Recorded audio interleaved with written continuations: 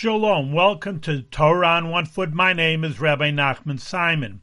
This week's portion talks about how Yaakov, Jacob, our forefather, was working for his father-in-law Laban, but Laban was a shyster, a trickster, and always was trying to get the best deal out of Jacob.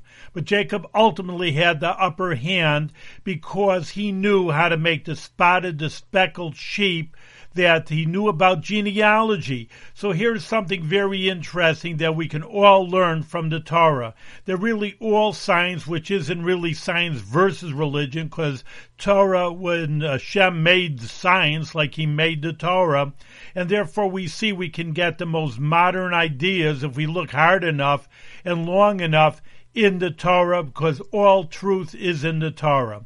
Thank you very much for listening to Torah on One Foot.